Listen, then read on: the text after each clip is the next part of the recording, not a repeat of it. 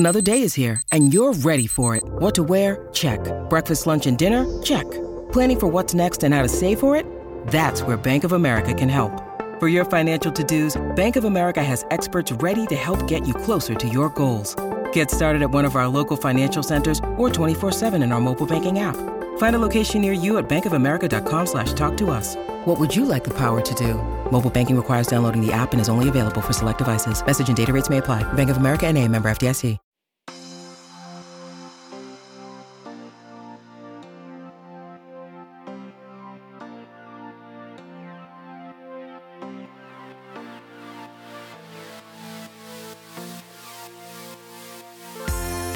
Hello and welcome to Outward, Slate's podcast about queer culture, politics, and surgeries you can do in a barn.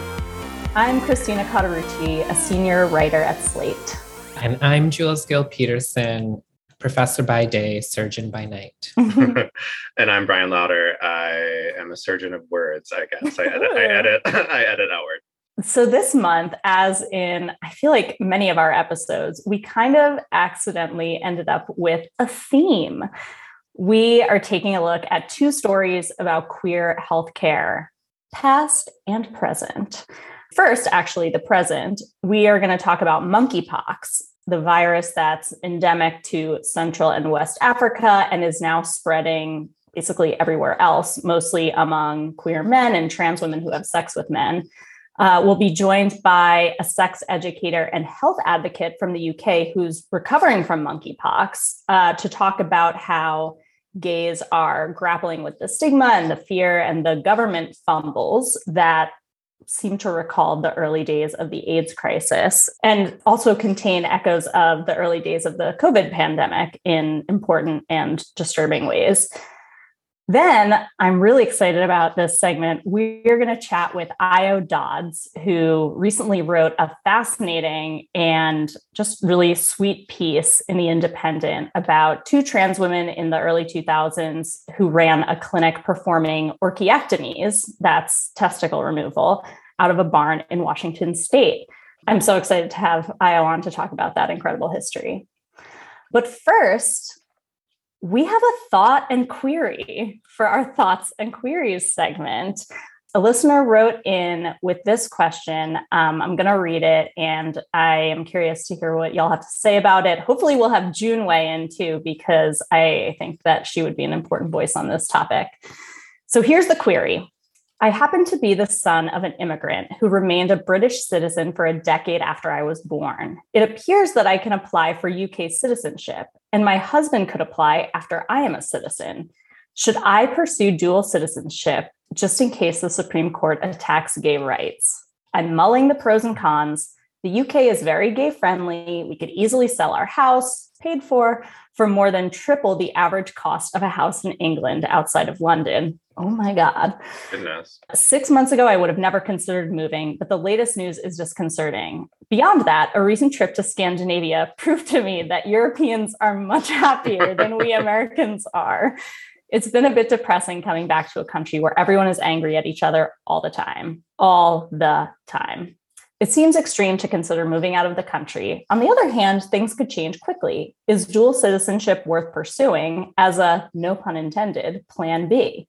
Any thoughts? Paranoid or prudent? What do you guys have to say? Oof. I mean, I'm an immigrant to this United States from another one of the British Empire's inglorious relics, Canada. It's very complicated, right? It's like, I have no plans to move to the UK anytime soon. Doesn't seem like a very friendly place for trans people. And, the current political crisis going on there and the replacement of Conservative Party leader has seemed to have led to this kind of pissing contest on the part of leadership candidates to prove who could be the most anti-LGBT possible. So, honey, don't pack your bags just yet. I have to say, maybe because I'm like descended from immigrants and also am one myself, I see I see tweets all the time too that are like, time to make your exit plan. And I'm always oh, okay. Well, y'all have never actually been an immigrant before because the rest of the world is not just like, oh, we love, you should come hang out here. It's incredibly impossible. It's really expensive. Most people are disqualified from immigrating for lots of absurd, arbitrary, racist and ableist reasons. So I don't know. I wouldn't put all the eggs in that basket. But maybe more to the point, June might have to weigh in on this too, but it's like, I grew up in a part of Canada that has weather very similar to a lot of England. And I don't know. I mean, that's the best part. Won't the public jails in America at least be under the blazing hot climate change induced sun? And so, good point. Pick your poison. Yeah. June, what do you think? So Jules, everything you said has been absolutely true. For some of us, the freezing cold weather is actually a plus. That's bad. If you're like sweater gay like June, you need the cold. Yeah. Optionality is the ultimate privilege. And when we say privilege, we often go a little like, ooh. But, if you got it, use it, especially, if you're a marginalized person in one form or another. I do think, though, that the bar for uprooting yourself, it's really high, just because I think a lot of people cannot imagine, what it means we're living in an age now where if you go somewhere, you can go back, probably, possibly. Certainly people with privilege can. If you come in a boat, you have a lot fewer options. You will be saying goodbye to your friends, to your family, to, all of the support systems that you have. Our letter writer does indeed have an option of moving to Britain, apparently, but it's still going to cost a lot of money. It's going to be a huge upheaval. It's going to be just more anxiety and stress than you think it will be. I'm not saying don't do it, not saying it's a terrible idea, but just have a realistic sense of what's involved and kind of what your motivation is.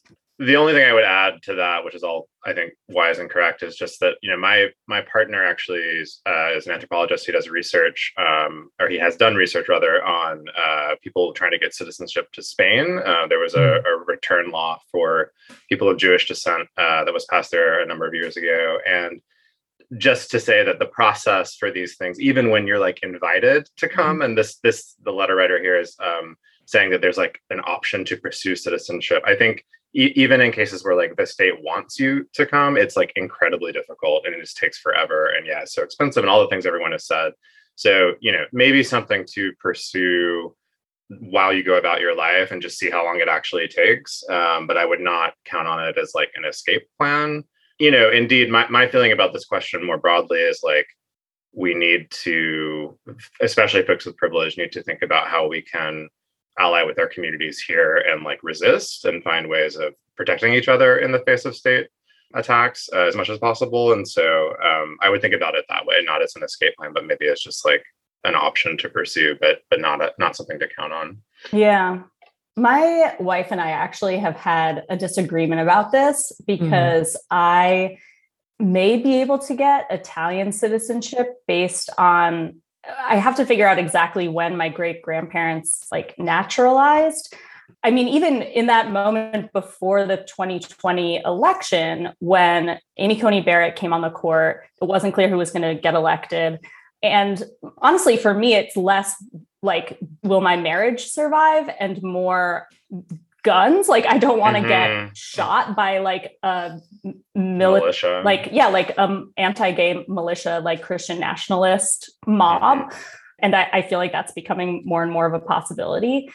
My wife it says what you're saying, Brian, which is like, actually, we have a responsibility to stay here and be part of protecting people against what's going to come. And I kind of feel like, well, what are we really doing? Like, if we move to another country, we could still send money. We could still do our jobs, which like our jobs actually feel like the main way that we're sort of contributing to whatever sort of like progressive resistance we can put up. People should do whatever feels right for them. I, like you, Jules, am not convinced that England is much more LGBT friendly than the US, but it certainly has fewer guns, and you're less likely to be killed by somebody who is a homophobe or transphobe because there are fewer guns. So I would not judge this listener for whatever they decide. And you know what? If you have a passport that gets you through the customs line faster when you travel, like that seems like a benefit worthy enough if you have the money to pursue dual citizenship.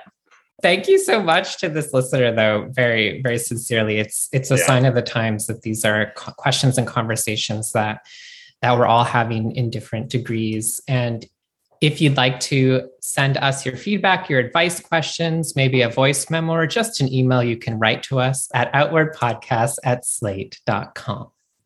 All right. Well, it is time, as per usual, for our PMPs, our prides and provocations. So why don't I throw it over to you, Brian, first?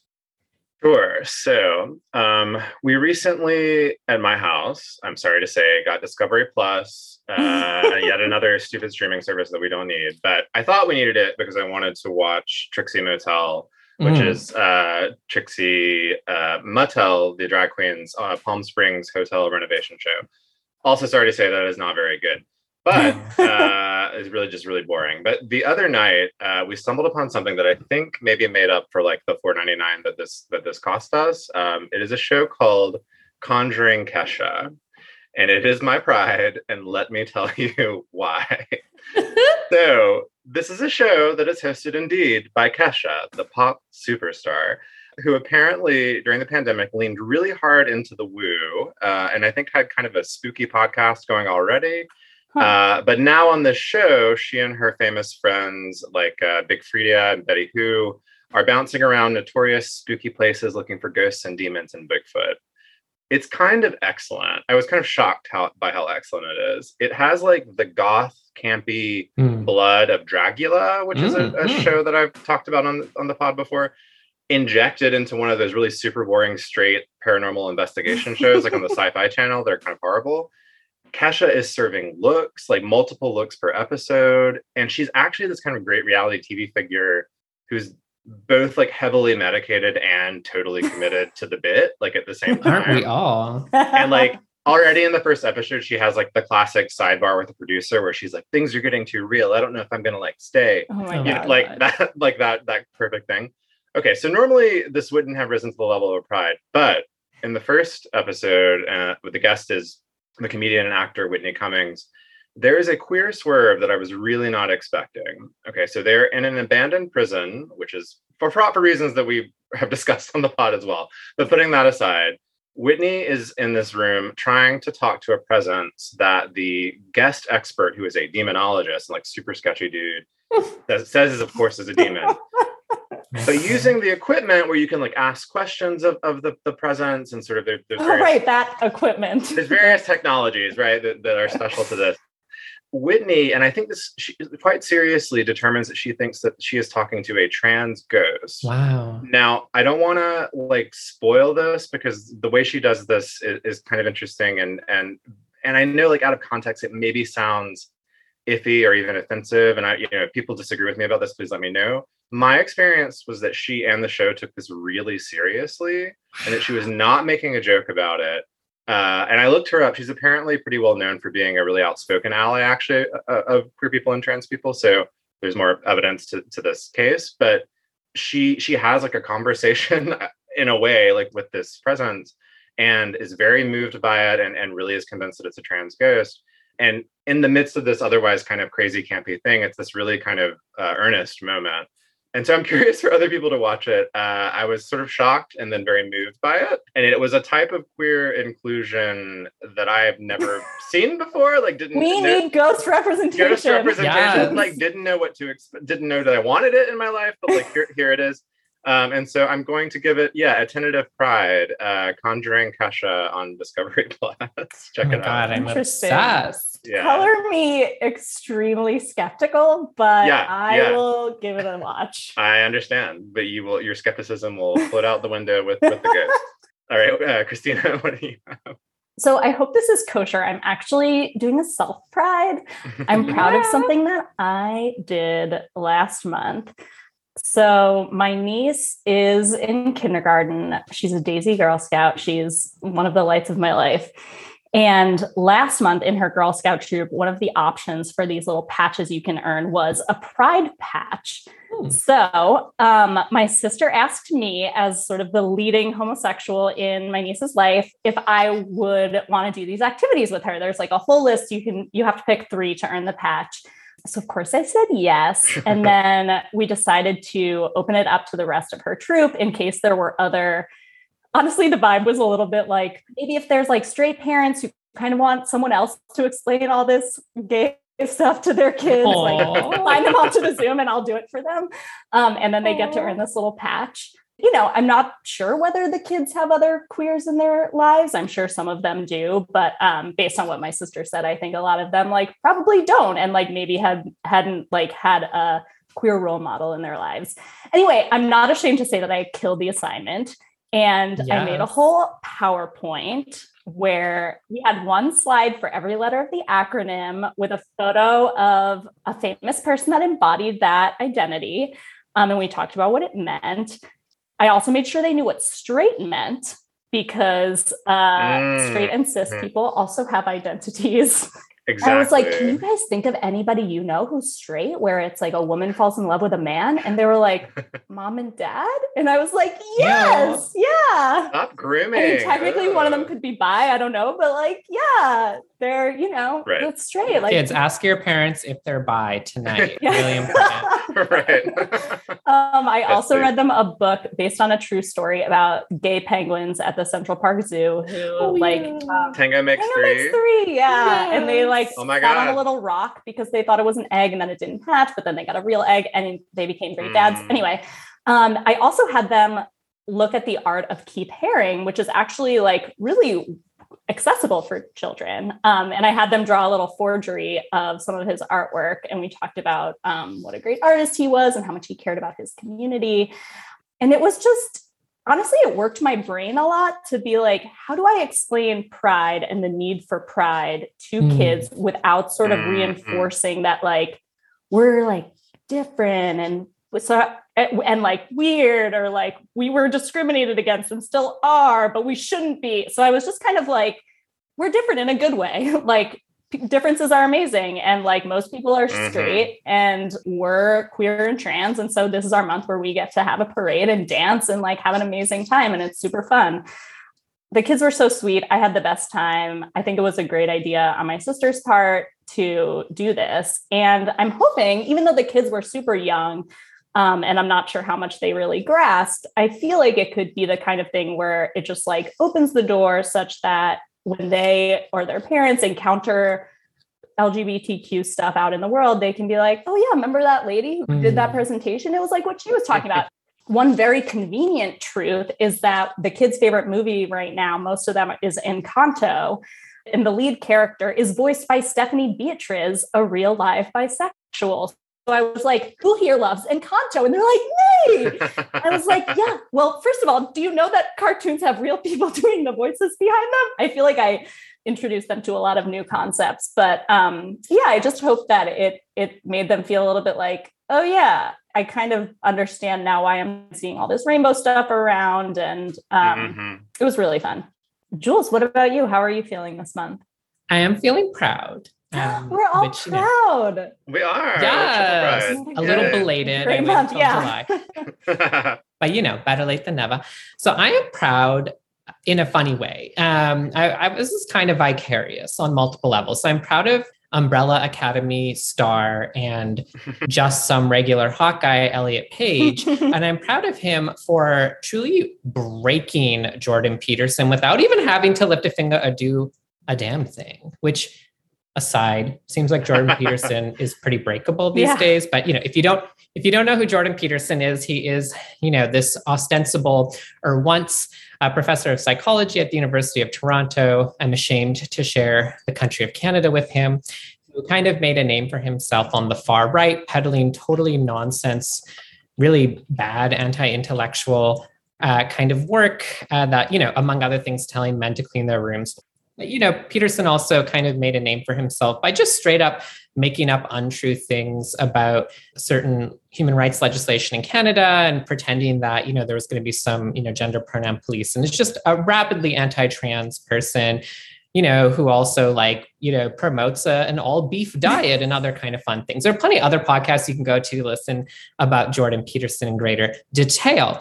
But he's among this sort of crew of right-wing grifters and pundits who have really tried to make something of the post banning of Donald Trump on Twitter. And, maybe this moment when Elon Musk was going to try and buy Twitter. Anyways, like many other right-wing ideologues, Peterson tweeted very intentionally and egregiously trying to dead name Elliot Page and, just make up totally bonkers ideas about what it means to be trans, and then was, surprisingly, because it occasionally happens 1 out of 1,000,000 times, was suspended by Twitter. Okay, whatever. And then, proceeded to double down on that in the most hilarious, hysterical way possible, claiming that, he would rather die than take that tweet back. But then did, because he's back on Twitter, and also has taken to posting these very bizarre, direct to the camera videos where he's sitting in a weird suit and just absolutely ranting in very disturbing and kind of fascistic sort of, tones about various topics, including, often including trans people. It's really bizarre.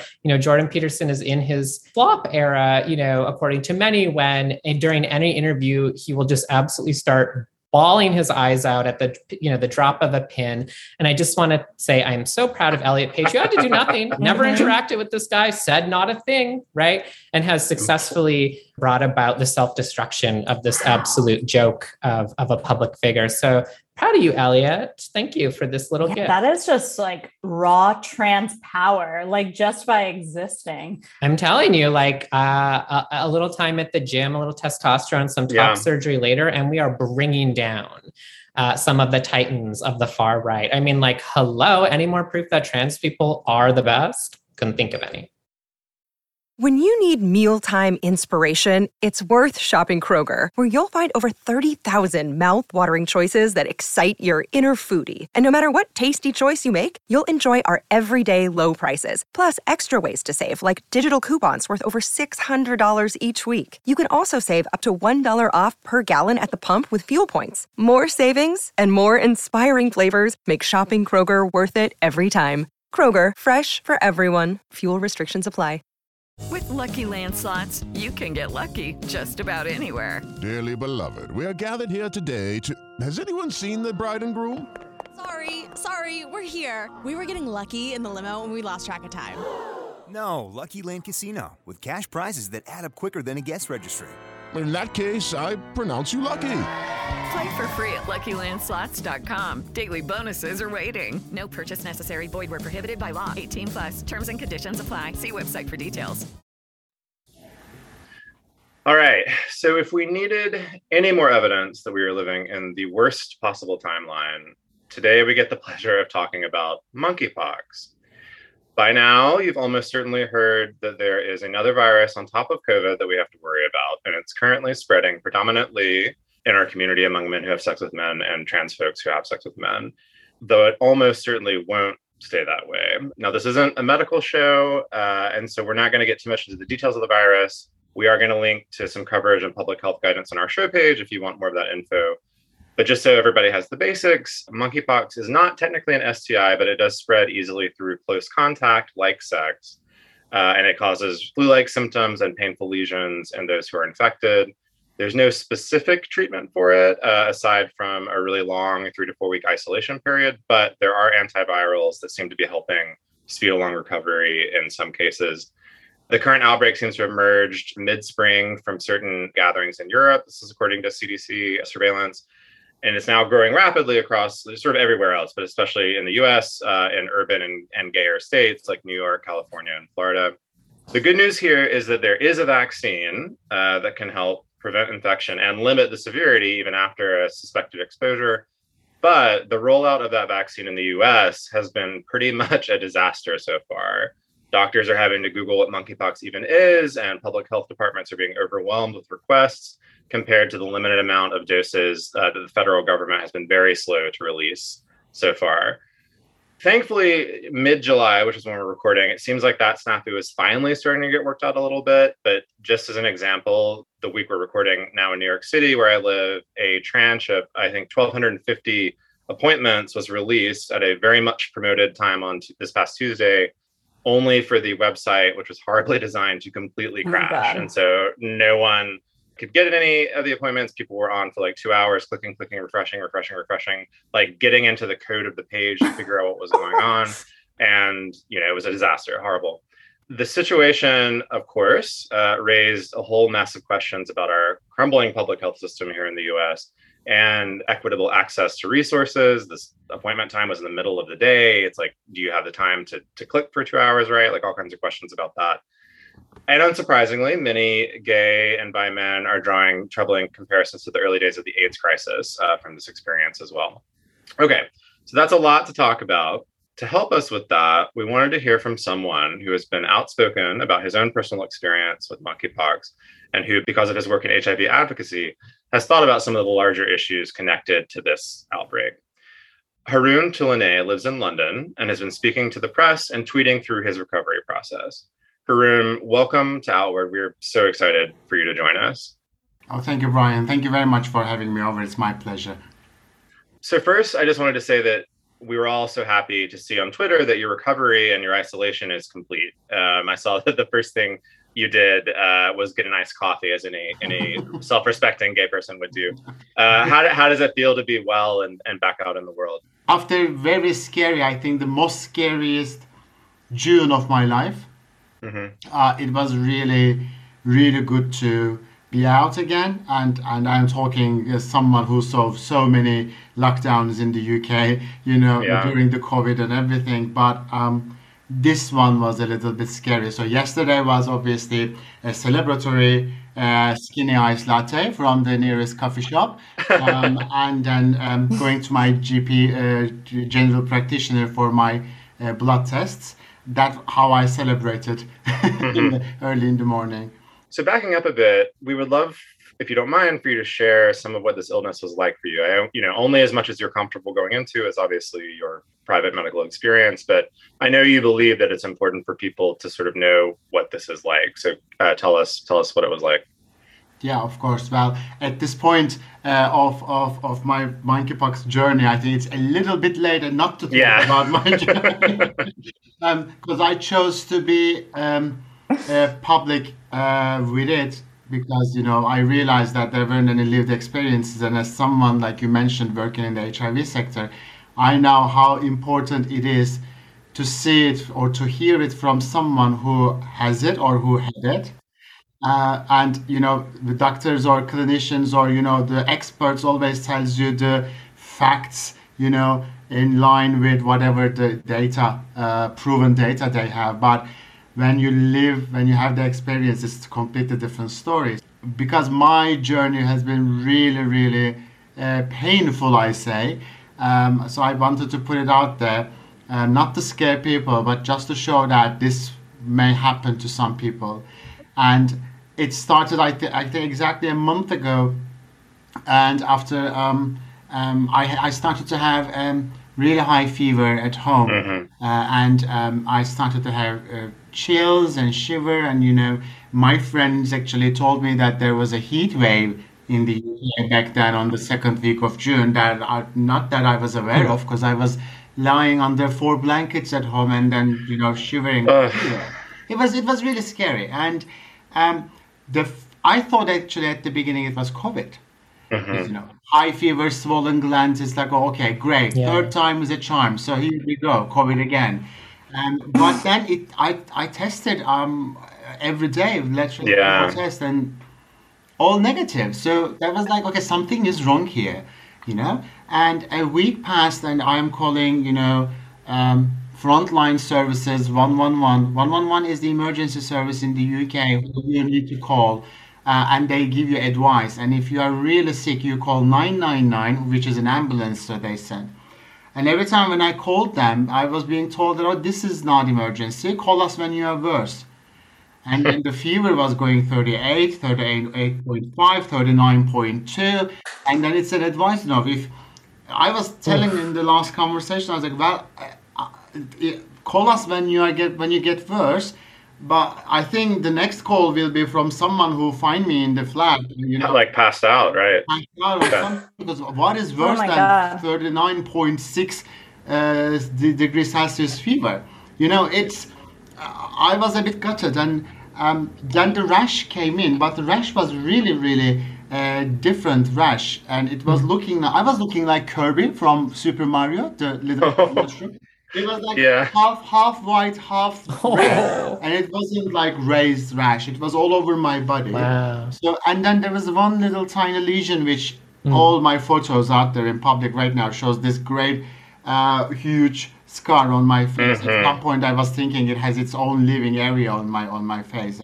Oh gosh. Because it started really tiny, like a tip of a pen, and then it got that big. And I didn't have anything else. So, as someone who had occasionally summer skin problems, like impetigo or something, I thought, okay, this only one lesion on my face and small, probably it's impetigo, so put on some cream on it. And then rash doesn't go away, fever doesn't go away, no one helps me. And then my GP called me, general practitioner called me, asked me questions about, I'm living with HIV since 2016. So when I was diagnosed with HIV, I didn't have any symptoms about HIV. So I found out through my partner, unfortunately, that, I may have HIV. So I didn't have any HIV-related issues, health problems, or interactions, or nothing. So my GP told me that, high fever and swollen glands, so maybe your HIV treatment stopped working. Wow. As someone, my I gosh. called myself an HIV advocate, and I was suddenly like, what? How this could happen? Everything was fine. My tests and everything is fine. And obviously, I called my sexual health clinic, and they said, we want to test you for monkeypox because you said you have one lesion.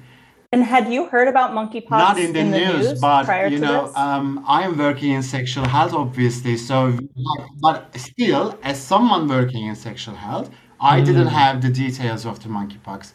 I wasn't even think that World Health Organization shared news about me today, which I said that you don't think it could get to you until you have it. I think it is very early stages, and I was thinking, or maybe not thinking, about monkeypox at all. So, and then they said that it might be monkeypox. So let's take you in. They gave me an immediate appointment. And it's just, I was really sick at the hospital, and I was taking ibuprofen and paracetamol every couple of hours. They say take it only 4 times a day. I was just taking every couple of hours. I just wanted to add quickly for our listeners that the fever was over 103 for the Fahrenheit people. It's quite high. I just wanted to make sure everybody understood that. Yes. Yeah.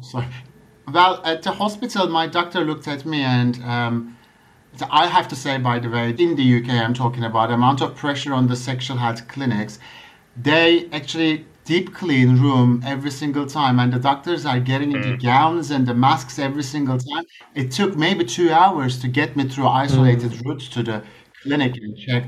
It was really, the pressure is really on, and this was a month ago when the cases wasn't even, that high. And then my doctor told me that, okay, we saw many monkeypox cases. So your rash is not monkeypox rash. This is a high fever rash. And so you don't have any lesions rather than your nose.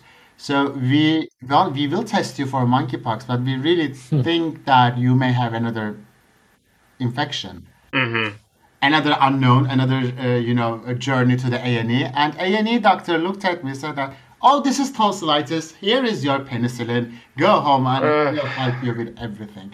I don't blame them, because I really can't say any of the authorities around the world, talking about USA and UK as leading in the monkeypox right now, gave a very clear messaging to the communities or the doctors or any information. So it's an unknown, HIV treatment stopped working, or tonsillitis, or flu, or COVID, all symptoms are very similar. So I don't blame them, but still,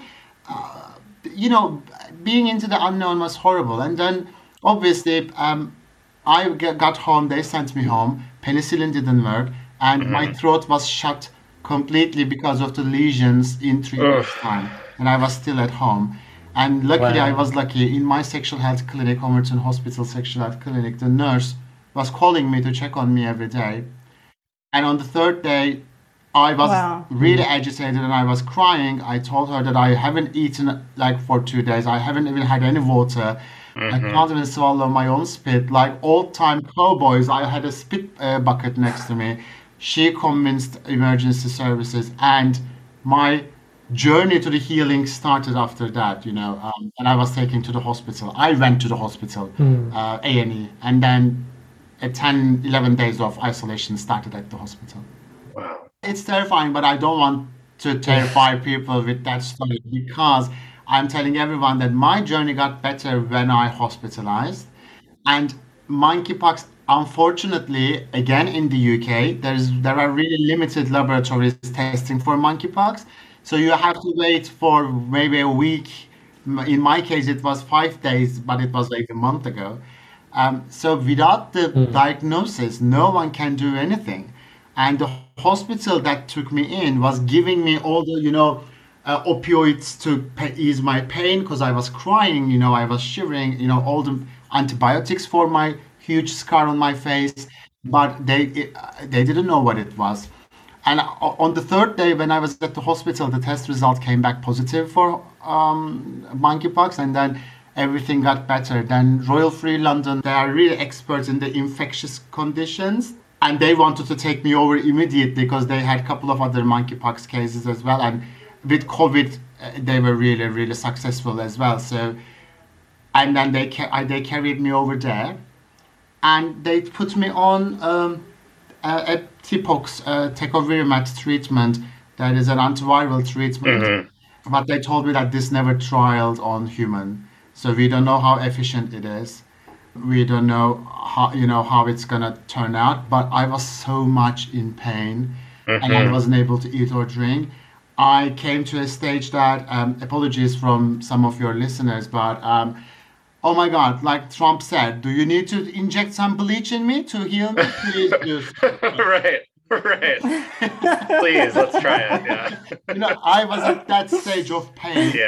Yeah. Do whatever you need to do. You have my full consent to do everything on me, and but luckily it worked. And 3 days later, I was able to swallow my first sips of water, and then a couple of days later, I had my first cereal in the breakfast, and then things get better. Your experience kind of just goes to show that the pain of the illness is one thing, and the physical effects, but the doctors not knowing how to treat you, people maybe, I've read stories of people not being believed or being brushed off or being stigmatized once somebody realizes that they might have monkeypox, and, nurses sort of being grossed out. It just really, to me, feels like what it must have been for people in those first days of the HIV/AIDS epidemic, where it's really information circulating within communities that are forcing people to advocate for themselves rather than, doctors in the medical establishment knowing what's going on and sort of providing proactive That is care. one of the reasons, actually, Christina, that I wanted to put myself out there, because I saw the similarities in other early days of HIV journey here. So let's not go there, and let's do something about it right now, because otherwise it's going to get out of hand. But now with HIV, for example, some times ago, one of the nurses at somewhere didn't want to touch me and then backed off. But because I know the facts, I was able to fight for it. But now it is a huge unknown, and I am sitting there, don't have a diagnosis, and I don't know the facts about this new condition. And then when they don't want to do something, or when they want to do something, I don't know what I need to do. Okay, you don't want to treat me. I want to fight you, but with what? What should I say in return? I don't know what is happening. I don't know what condition. I don't know if it's fatal or not. There is not enough data scientifically. This was the most mentally draining part for me, I think. I mean, it must have felt so strange because, we all benefit from all of those decades of advocacy around HIV and AIDS and all of the knowledge that was really hard fought. But like you said, allows people to come into that that medical world with a certain, kind of armed with information, right? At least at some point, one of the things that I've seen people sort of talking about, one of the real problems with labeling this, even informally, as having to do with gay people, right, is that if anything, it feels like it's sort of punishing gay people for, our propensity for keeping track of our health, right? For being for being really knowledgeable, right? For getting regular tests, for sort of being really careful and thoughtful in community about health risk in general. It's just such a perverse twist, right? On so many decades of that kind of work. I think one of the things that's so striking listening to your story is that a little bit differently than from COVID early on in the pandemic is we actually have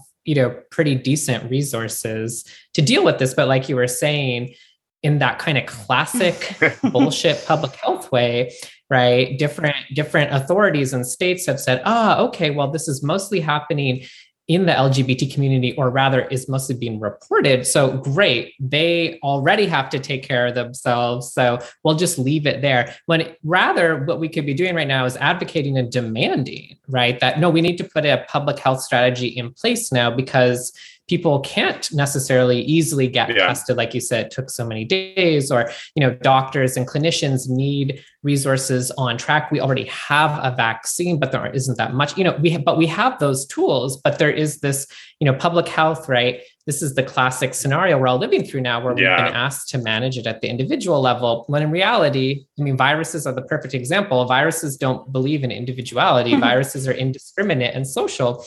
And so it is appropriate to address this at the state, at the level of public health, and that's means authorities. And so it seems like also one thing we could be doing, right, no matter who we are individually, is be thinking about okay, well, if I am worried for myself, but also if I care about, my community, I need to be calling up my representatives now. I need to be, it's like some of us, right? I feel like probably a lot of people listen to this podcast. We've already spent time Googling, can I even get a monkeypox vaccine? Right? Can I get the vaccine? Can I, what do I do?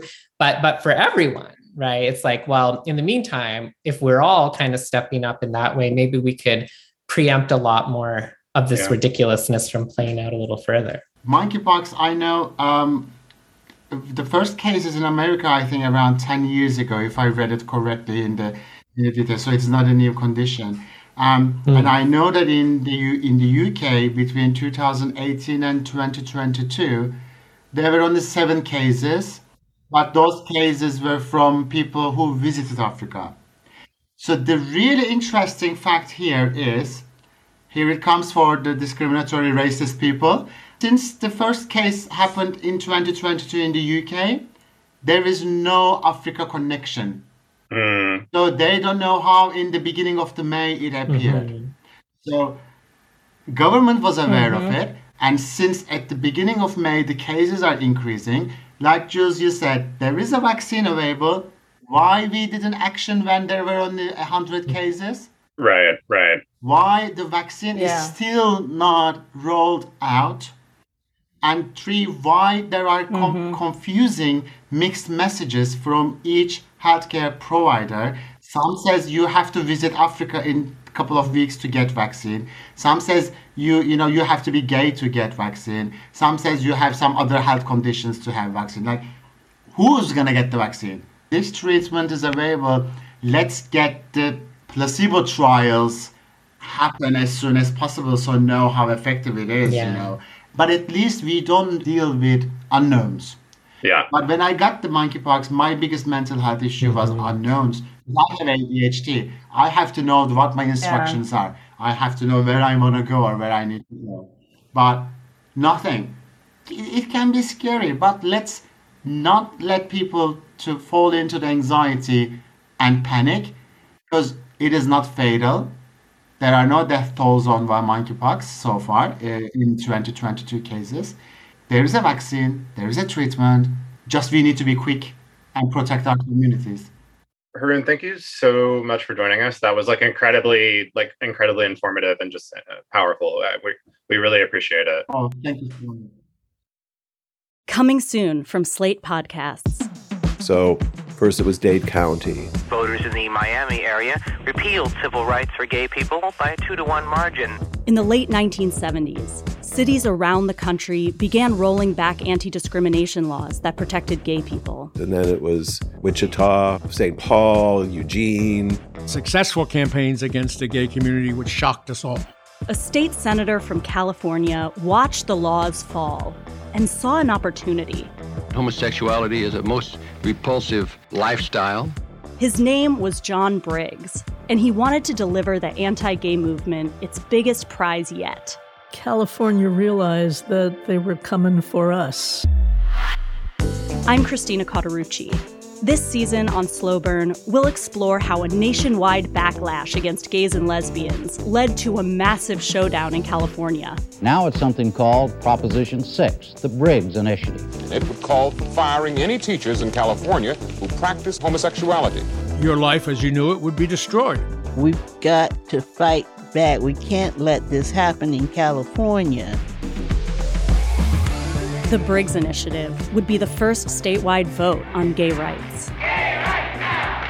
Gay rights! With so much at stake, young people became activists. We were all coming out all day long, every day. And activists became leaders. My name is Harvey Milk, and I'm here to recruit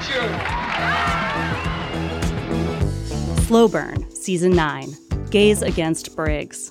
Out May 22nd, wherever you listen.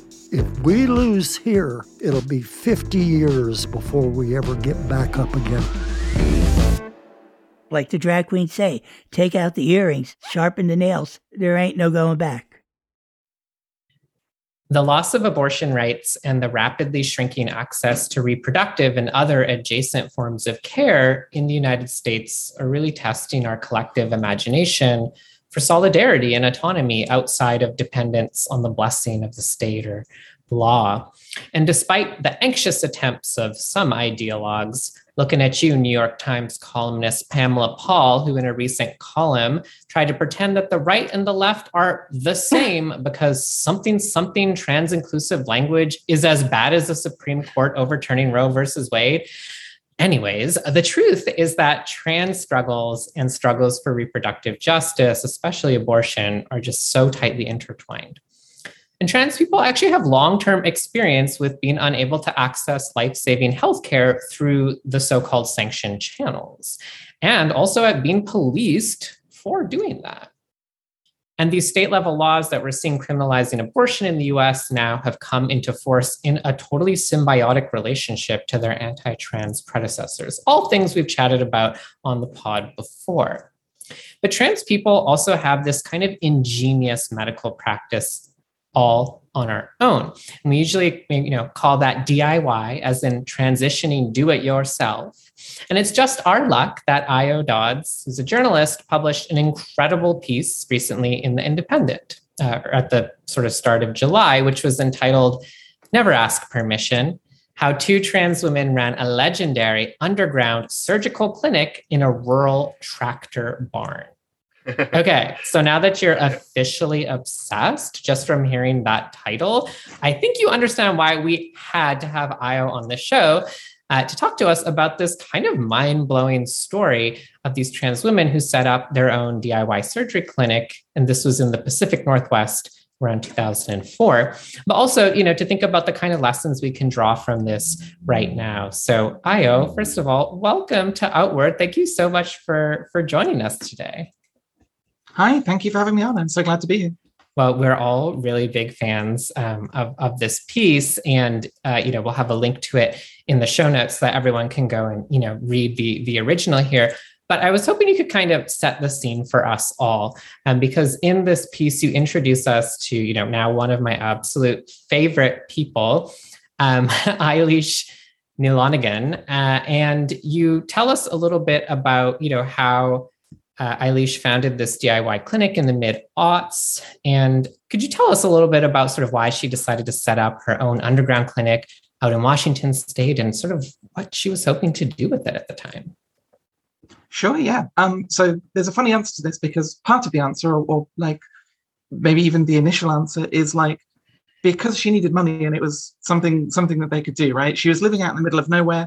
She'd kind of burned out on the stuff that she was doing, which was like software development and anarchist organizing. And she was sort of part of, broadly construed the anarchist movement. And as was her friend Willow.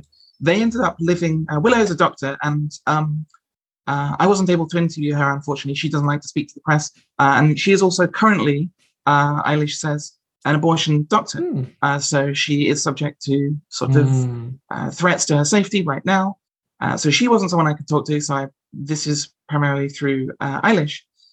According to Eilish, Willow was a rare thing at the time, rare now, even rarer then. A doctor who is also, as a doctor, out as a transgender woman.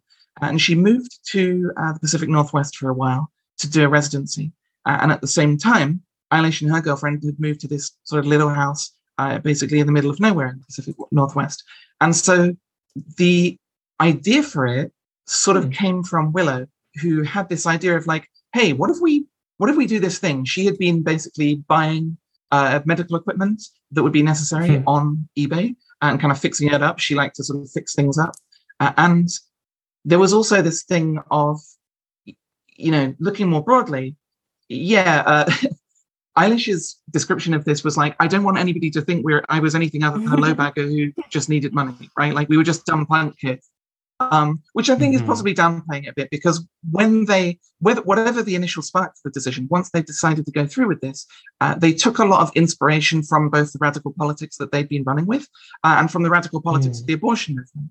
So they were explicitly inspired by the Jane Collective, which in the 1970s, late 60s, early 70s, was this abortion group in Chicago. And at the time, abortion was illegal in Illinois. And they basically found that they had this kind of underground thing where they'd connect people with abortion doctors. But it turned out a lot of the abortion doctors they used not only were men, but in fact had lied about their medical credentials. And so they went, hang on, if these men can just lie about their medical credentials and lie about having the qualifications to do this and still perform abortions that actually are quite unsafe, but we're still using them, we don't have any choice, why can't we just do the same thing?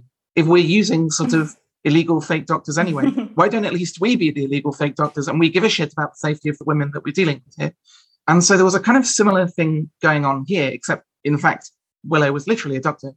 And that's one of the interesting things about this clinic, that it's sort of, at least according to Eilish, it is one that was fully kind of legal and compliant with Washington state law. It was underground, it was secret because they were concerned about sort of basically being unfairly discriminated against by the authorities and by investigators.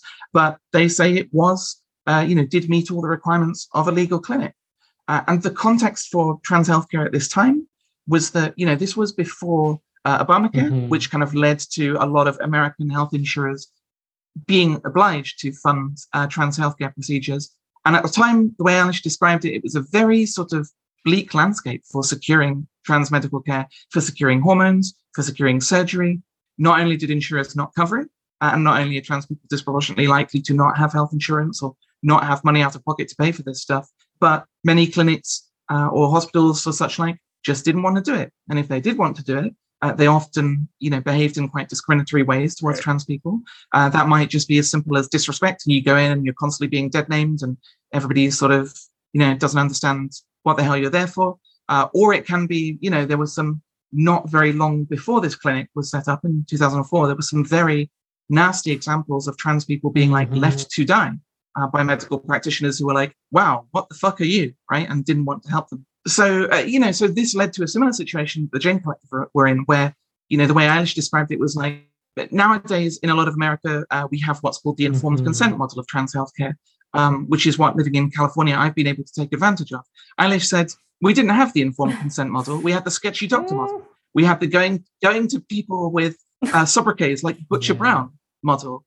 We had the going to doctors who, Butcher Brown later got sent to prison for operating on someone who got gangrene after the operation. So it was this sort of really grim situation for being able to find a doctor who'd help you, or if you did, that doctor actually being able to help you in a kind of responsible and clean and safe way. And they were like, shit, we could just do this. This is a procedure that's been performed for thousands of years, orchiectomies.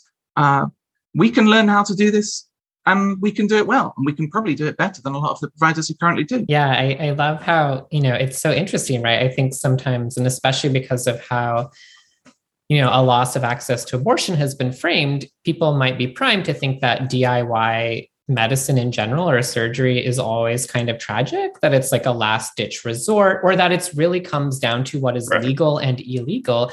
But what's so interesting here, right, is that like none of those kind of easy divides really seem to work, right? Like this clinic is actually nominally legal, right? But also, the state of trans healthcare isn't just dependent on legality, right? And this idea of like who is really good at doing surgery doesn't necessarily even line up, although very helpful that Willow was herself a doctor. Sure. And maybe just for listeners who may not know, an orchiectomy is a pretty, at least I would say, a pretty chill surgery. Of course, I don't remember mine because I was put under, as one is. But, it's like, it doesn't take very long. It has been performed, as you were saying, for thousands of years because, of course, nature very wisely was like, some people don't want these, attached to their body. So we're going to put them on the outside. And that means it's going to be real easy to just pluck them out and then, whoop-de-doo, it really you're right. Also, nature had the foresight. Yeah, absolutely. Yeah, she was very nice in this one case to trans women.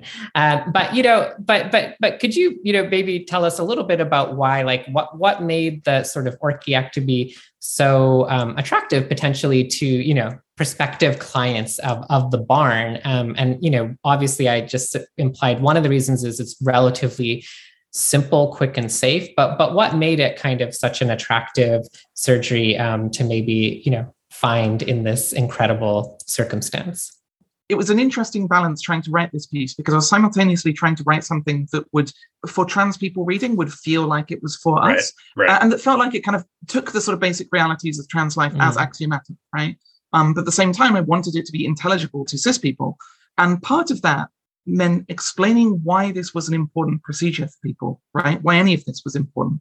Because there is obviously a huge amount of kind of cultural, weight and obsession perhaps, and weirdness, I suppose, freighted on the testicles as an organ, right? They're an organ that is very kind of semantically and culturally and kind of sexually and all of these different things in society, overloaded, right? They are what they do and what they are like is often fairly obscured by like all of our feelings about them. Removing the testicles, which like in the medical context we call it orchiectomy, but it is the word that's been used for thousands of years, and it's a more kind of controversial and racy word, is castration, right? And castration is obviously a word that's also used figuratively for like losing your mojo, losing your ability to act, losing your potency in all kinds of spheres of life. Removing the testicles is in people's heads as like one of the most out there possible procedures to have, something that nobody in their right mind would want, unless they were bonkers in some way, or unless they were a 9th century eunuch or something. Whereas the truth is that this is a medical procedure that people want for a lot of different reasons. For trans women, it's a fairly normal medical procedure to get, and it has a sort of more like psychological, bodily kind of dysphoria-linked utility, and it has a very pragmatic utility. The first one is that trans women tend to want their bodies, not always, but often want their bodies to be more kind of in line with what cis women's bodies are like, to put it crudely, and often have dysphoria about the genitalia. And orchiectomy can it's a much, much simpler procedure than vaginoplasty, which is the construction of a new vagina out of the materials that are already there. And orchiectomies are way, way simpler than that. And as a consequence, they're cheaper. And so often it is something that people get before, or if they cannot get vaginoplasty.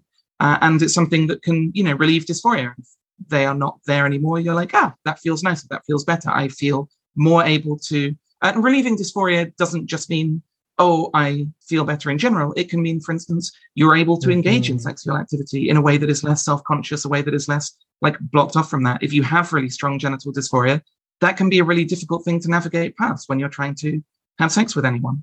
And then the pragmatic reason is simply trans women usually, not always, go on hormone replacement therapy.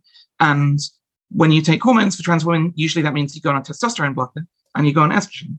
And testosterone blockers are kind of shitty as drugs. They're unpleasant to take. all of the different testosterone blockers. There are all kinds of different side effects from the different ones you can get. One of the most commonly used in the US is spironolactone, and that has all kinds of terrible side effects, which include you have to piss like twice as much, which is a tremendous inconvenience, and I hate it. And so if you get an orchiectomy, that removes one whole side of that hormone therapy regime. You only need to then have the estrogen, as I understand it, and not having to take T-blockers as part of your pill regimen is very, very helpful. So to answer the question about why people took it here in particular, a lot of the answers, there were not many patients, to be clear. In the end, there were only about 14 to 16 patients. They could all be edge cases. But for one thing, it was cheaper. At the time, Eilish told me an orchiectomy would set you back maybe $2,000 to $5,000. The most that this clinic ever charged was $500. Right. And they also charged on a sliding scale, so a lot of people ended up paying less than $500. And sometimes if you paid $500, they would like package in various things, like doing some electrolysis, hair removal on you. And that sort of packaged in, you get to sleep on Eilish's couch while you wait in the area in case there's any complications. Or they take you up the roads to a forest and they set out some cans and they teach you how to shoot an assault rifle, just in case as a trans person you ever need that for some normal reason. Trans lady stuff. Right, totally. But yeah, the other thing was that they would treat people who would even more struggle to get medical care from the medical establishment. So for instance, they would treat people who are HIV positive, which according to Eilish, a lot of sort of mainstream doctors would not treat at the time. And also just a general like mistrust. This was a clinic that the goal, the intention in part was, let's make this feel like a safe and trusted environment for trans people who have been given reasons and given plenty of reasons throughout their life to not trust cis doctors. One of the things I loved about this piece was that in addition to digging into all the issues that we've been talking about, it's also just a beautiful piece of storytelling and sort of scene description and all of those other writerly aspects. I was hoping that you could relate, if it doesn't spoil the piece too much, maybe relate to our readers this really harrowing but also kind of funny story that you tell about when the health department had been sicked on the clinic. And there's this ingenious way that Eilish manages to sort of handle that situation using a bit of sort of trans community wisdom. I wonder if you could just narrate that a little bit for our listeners.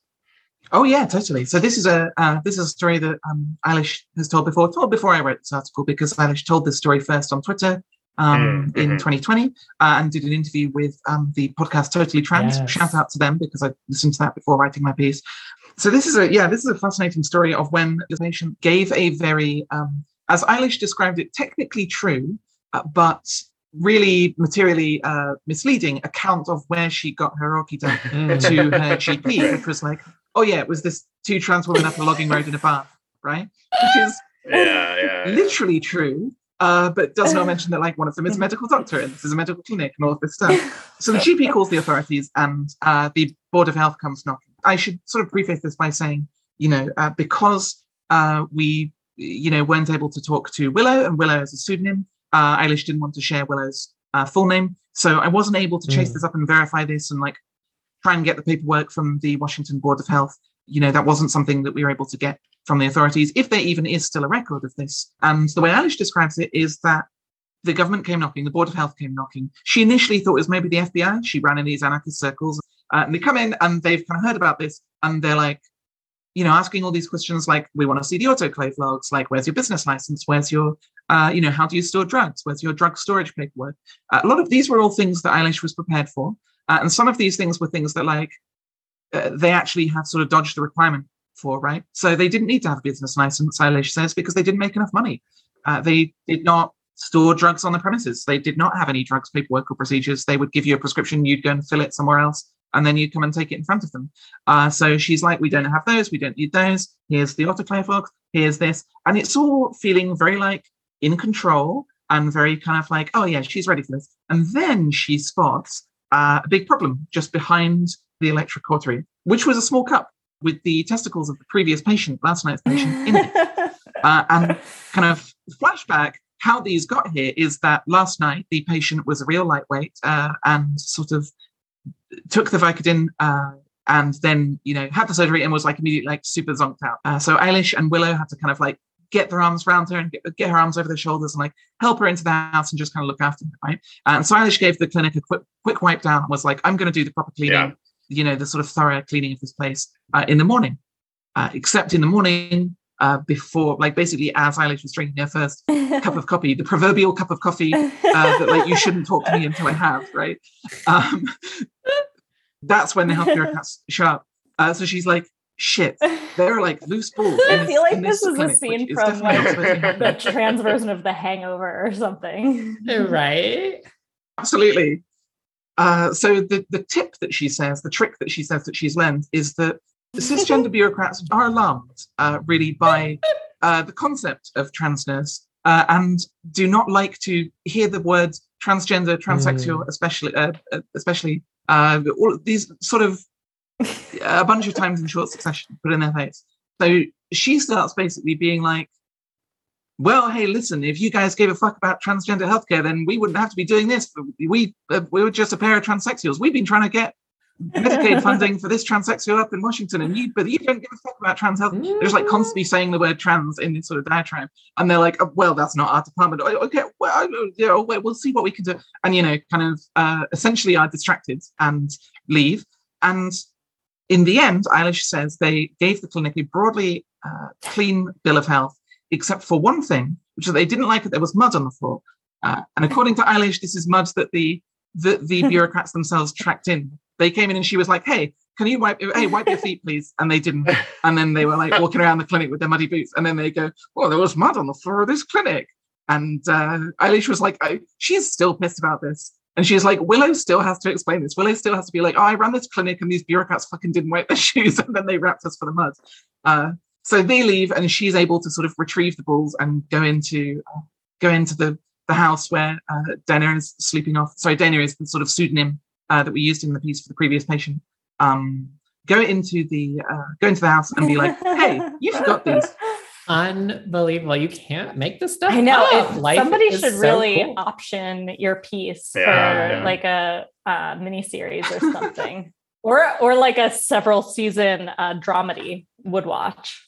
Clearly, we could all talk about punk orchiectomies in a barn all day. But unfortunately, that's about all the time we have. I just cannot recommend enough to listeners. Please go and read Io's article, as Brian alluded to. It's such an incredible read. So you're primed here. And that article in The Independent, we're going to link to, in our show notes for you. Io, thank you so much for taking the time to come talk to us about this. And thank you for writing what is hands down my absolute favorite piece of Pride Month journalism, if not my favorite piece of trans journalism I have read in many, many, many years. Oh, thank you so much. And thank you all for having me on. It's been a wonderful discussion. Okay, that's almost all the time we have for this month. But before we sign off, we have to update our gay agenda. Jules, what are you going to bring us this month? Okay, so I want to talk to you about season 2 of my absolute favorite show on television, P-Valley. This is a show on the Starz Network, which who even knows what that is? But it's this incredible show about a strip club on the Mississippi Delta, a kind of drama and story about Black life, in the Mississippi Valley, on the Delta. And, we get treated to this incredible strip club that is headed up by a femme queen named Uncle Clifford and a cast of just incredible, really dynamic Black women and men who are sort of trying to find their way in the world and facing down issues of gentrification and capital investment, legacies of anti-Blackness, homophobia, transphobia. I mean, what have you? Wow. It really is. I don't know. I keep, telling myself I need to spend some time doing research, like who came up with this show? Like, I just want to know so much more about it. But suffice it to say, it is an absolute treat. It is such a joy to watch. It's so funny. It's so sexy. And it is so unapologetically queer and trans femme, not just in an African-American register, but really in much more of a Mississippi Delta, deep South, Caribbean kind of facing idiom. And this, season 2 is in progress right now. If you already watched the show, which I'm sure many of our listeners do, that the Twitter conversation around it is one of the, most enjoyable things that we have coming each week on that cursed app. And I just think it's really kind of a stunning tribute to the kind of storytelling that can travel under Black queer and Black trans idioms in this particular moment. And I just really, at some point I'll have to talk about Uncle Clifford as a character, who I just think she is just one of the most amazing people I've ever met on television in my whole damn life. So go watch it. My state of COVID life is that I don't currently have the pleasure of going to strip clubs. And I'm not going to lie, really miss that. Aww. It's been quite a few years. And so in the meantime, I just get to go to the strip club on this show in my mind. Christina, what have you got for our gay agenda? I am recently recovered from COVID, and TBH, I had it pretty bad and was laid up for a week and a half. And so watched a lot of TV to try to distract myself. And one of the things that I watched all of the episodes of was The Other Two on HBO. Have you guys heard of this show? So I hadn't even heard of it until my friend, who had COVID the same time as me, was like, if you need something to take your mind off of any anxiety, which is exactly what I needed, watch this show. So it's a comedy about two siblings in their, I think, late 20s, early 30s, a gay guy, Carrie, and a straight woman, Brooke, who are both sort of aimlessly or with aim, but underachievingly, trying to find their paths in life. Their 14-year-old brother becomes this superstar singing sensation with a YouTube video, and they kind of try to draft off his fame. So it's a very absurdist comedy in the vein of Search Party or Broad City, I would say. And I found the gay storylines, especially in season 2, to be unparalleled in modern television. So there's an insta-gay who pops up in a couple episodes and just pitch perfectly skewers that whole ecosystem of characters. There's one episode where their mom's talk show is having a sweepstakes where gays who come out to their homophobic dads can win $25,000. And so a young gay guy and his dad come on the show, claim the $25,000. And then it turns out they're just lovers who games the system. And they're all their friends, they're yeah, that's just what we do. We pretend to be a boy and his dad. It was dumb. It was gay. And if you have COVID or not, I found it a really great way to take my mind off of literally everything. Brian, what are you bringing to the table? So I have something a little more mellow, but I think equally interesting. So Jessica Winter, who is a former Slate editor and just all around great person, she had a piece called "What Should a Queer Children's Book Do?" And it's a really, really beautiful essay that does a lot of work and sort of, I don't know how many words it is, but maybe 2,000 word kind of essay. It's a really fascinating capsule history of queer children's books. And it starts with 70s zines almost and goes all the way up until And Tango Makes Three, which you mentioned, Christina, earlier in the show. Oh. And Julian is a Mermaid, which is another recent book. It also is this really insightful taxonomy and sort of how and why the mission of these books has changed over time.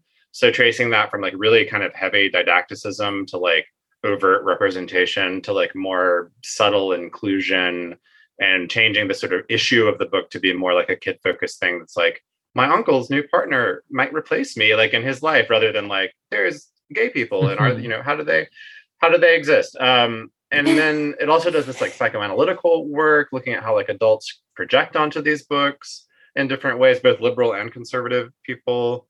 And then, of course, it addresses the current book banning movement that we're in, and kind of thinks about how and which kinds of these books might slip past the censors and why. And then Jessica also very generously includes some vignettes about how she and her own kids have interacted with these books in their home life. And it's just gorgeous. She's a wonderful writer, and it's a really excellent synthesis of a lot of issues sort of circulating around these books right now. And I learned a lot from it, and I think people would really enjoy it. It is called What Should a Queer Children's Book Do? And it's in The New Yorker. Okay, that is the end of the show for this month. As always, we would love to have your feedback, your topic ideas, your voice memos for thoughts and queries, all of those wonderful things at outwardpodcast@slate.com, or you can reach out to us on Facebook and Twitter @SlateOutward. June Thomas is our producer and a one-stop DIY queer podcast surgeon. So thanks to our sponsors, she currently does not have to operate out of a barn. We're very grateful for that. Thank you, sponsors. If you like Outward, please subscribe in your podcast app. Outward will be back in your feeds on August 17th. Until then, bye, Christina. Bye, Brian. See ya, Jules. Bye, you too. Stay gay, everybody.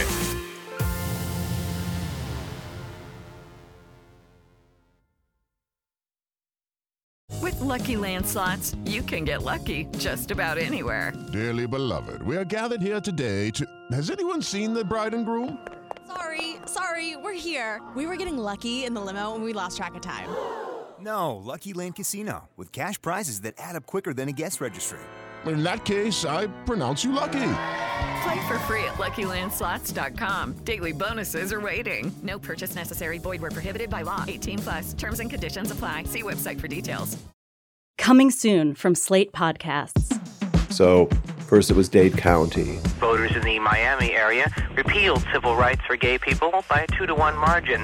In the late 1970s, cities around the country began rolling back anti-discrimination laws that protected gay people. And then it was Wichita, St. Paul, Eugene. Successful campaigns against the gay community, which shocked us all.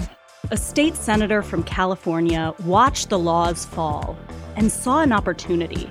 Homosexuality is a most repulsive lifestyle. His name was John Briggs, and he wanted to deliver the anti-gay movement its biggest prize yet.